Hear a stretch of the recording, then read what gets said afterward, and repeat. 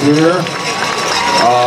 And avoiding getting checked on the last backstretch. This is Zach Bitter, now living in Phoenix, originally from Wisconsin. Zach Bitter. And at the top of the track, from Golden, Colorado, this is Courtney Dauwalter, 33 years old.